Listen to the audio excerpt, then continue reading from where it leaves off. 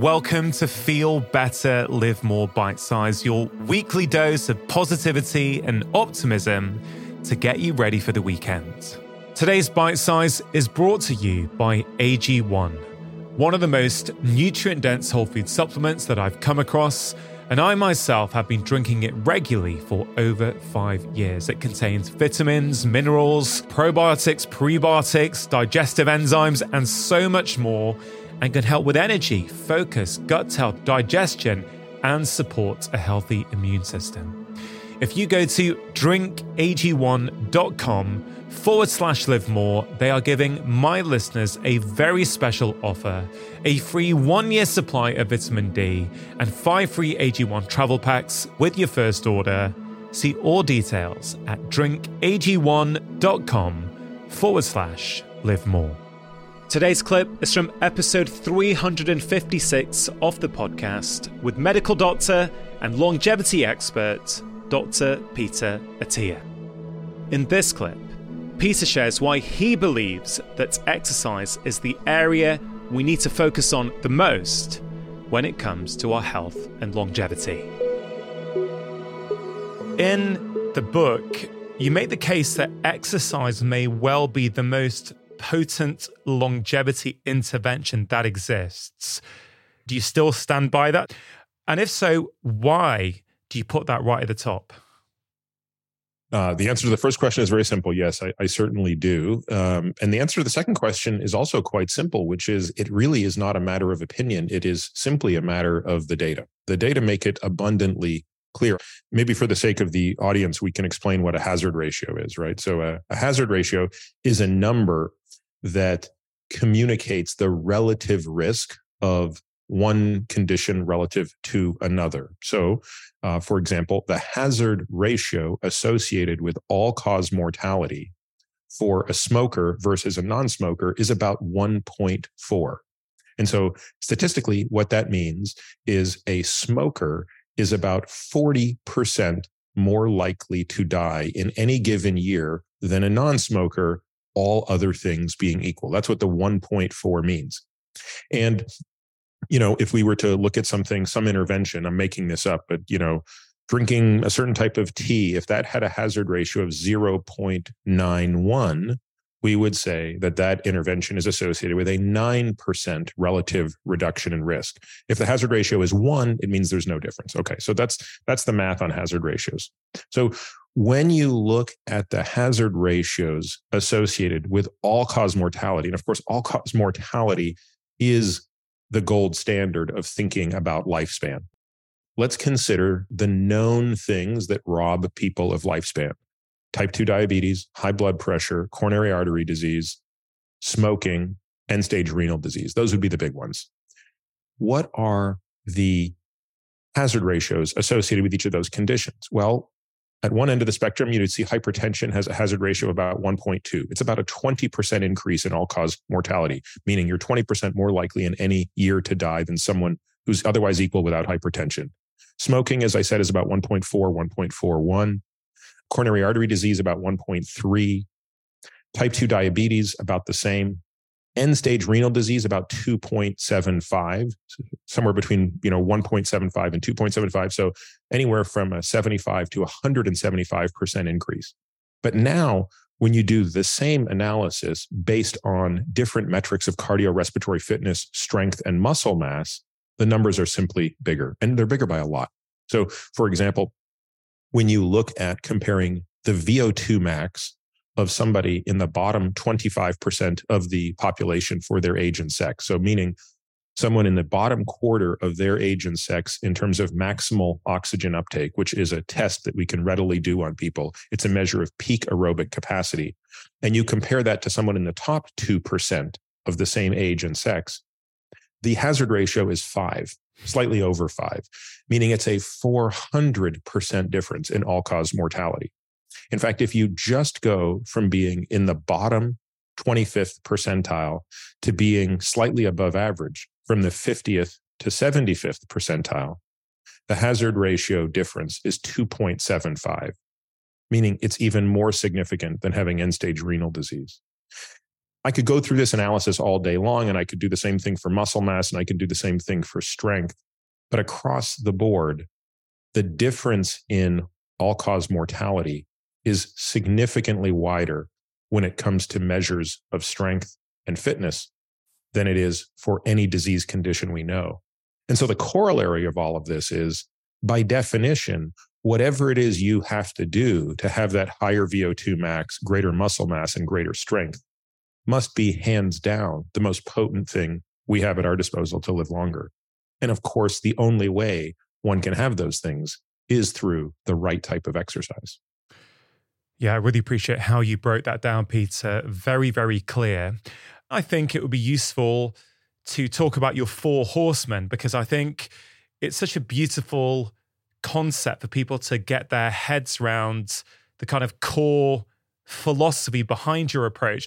So when you want to think about lifespan, it seems only logical that one must have a great understanding of what the impediments are to lifespan. In other words, what takes our life away? And for a non-smoker, this can be pretty easily distilled into the big four. And the big four are the diseases of atherosclerosis, so cardiovascular and cerebrovascular disease, far and away number one, followed by cancer. Number three is neurodegenerative disease and related dementias. And then the fourth horseman is not so much on the list because of the number of lives that it directly takes, but because of the number of lives that it indirectly takes. And that's less a disease and more of a spectrum. The spectrum ranging from insulin resistance and NAFLD, or non-alcoholic fatty liver disease, all the way to type 2 diabetes. It's basically what we think of as the metabolic diseases, which again, in terms of how often those diseases show up on the death certificate as the proximate cause of death, is not that large.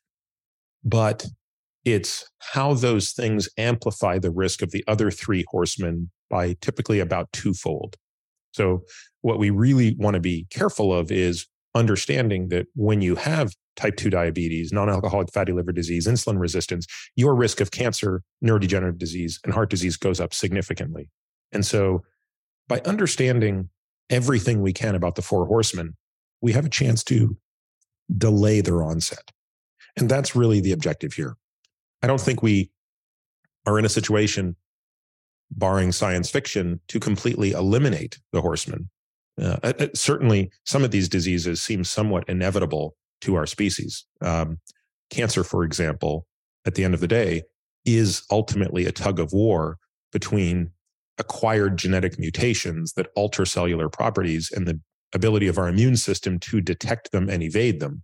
But we can certainly delay these, and we have great proof already that that happens. And the proof exists in the long-lived people, the so-called centenarians, people who live already to the age of 100 or more. And we know from studying these people that their superpower is not living longer with the four horsemen, it's living longer without the four horsemen. Once they come down with the same diseases as the rest of us, the time it takes for them to die is about the same. It's that they get the diseases about 2 decades later than everybody else. Yeah. And that's what we have to figure out. Right now, are there any generic health recommendations you can make to people without knowing their personal history? Yeah, I mean, I think the most obvious ones would certainly be around exercise, adequate sleep, and adequate protein consumption. I mean, I think those are 3 almost across the board recommendations that can be made. Now, what adequate means will differ for different people. So for me, the amount of exercise that I now need, given my training history, right? I've been exercising, my entire life. So for me to receive what we would call the training effect requires me to do quite a bit. Whereas a person who doesn't exercise only requires about 3 hours a week to get an even greater benefit than I'm probably getting incrementally going from, say, 9 hours a week to 12 hours a week if I were to make a change of that magnitude. So the details still matter, but exercise really has shown no upper bound in terms of benefit, at least through the lens of strength, muscle mass, and most importantly, cardiorespiratory fitness. There does not appear to be an upper bound of benefit, but that doesn't mean there isn't an upper bound to what you do in the pursuit of those things in terms of time and opportunity cost, and also using injury as a risk. I mean, I do have a patient who was just hell-bent on getting 20,000 steps a day. This became like this person's mission in life.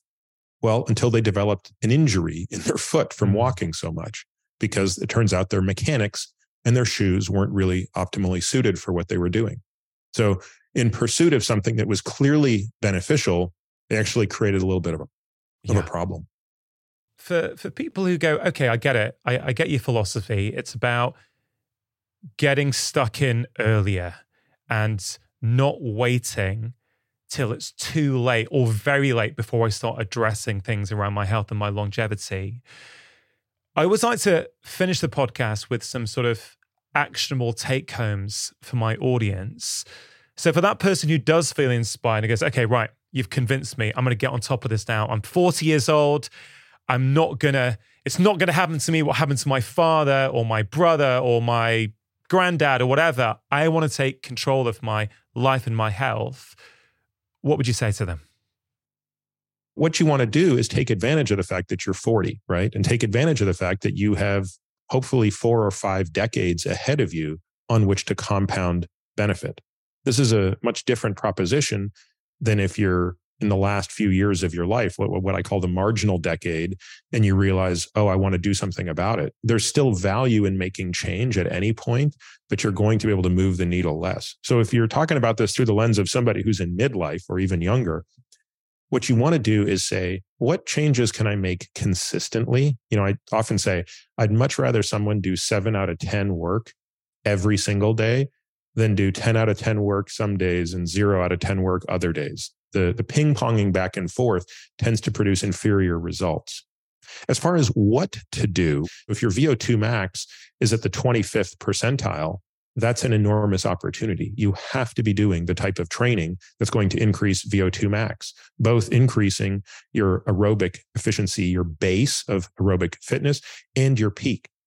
If by extension, your VO2 max is already at the 80th percentile, but your muscle mass and strength are at the 20th percentile, then that's where you just need to disproportionately train while you do things to maybe maintain your aerobic fitness. Again, the list goes on and on. If your sleep is really the thing that's suffering, then that's where you need to focus. If you're overnourished and under-muscled, then you're going to be focusing on strength training, protein, and calorie reduction. And that's probably going to be your biggest focus to get back onto a level playing field of health. Hope you enjoyed that bite-sized clip. Do spread the love by sharing this episode with your friends and family. And if you want more, why not go back and listen to the original full conversation with my guest? If you enjoyed this episode, I think you will really enjoy my bite-sized Friday email. It's called the Friday 5, and each week I share things that I do not share on social media. It contains 5 short doses of positivity, articles or books that I'm reading, quotes that I'm thinking about, exciting research I've come across, and so much more. I really think you're going to love it. The goal is for it to be a small yet powerful dose of feel-good to get you ready for the weekend. You can sign up for it free of charge at drchatterjee.com/Friday5. I hope you have a wonderful weekend. Make sure you have pressed subscribe, and I'll be back next week with my long-form conversation on Wednesday and the latest episode of Bite Size next Friday.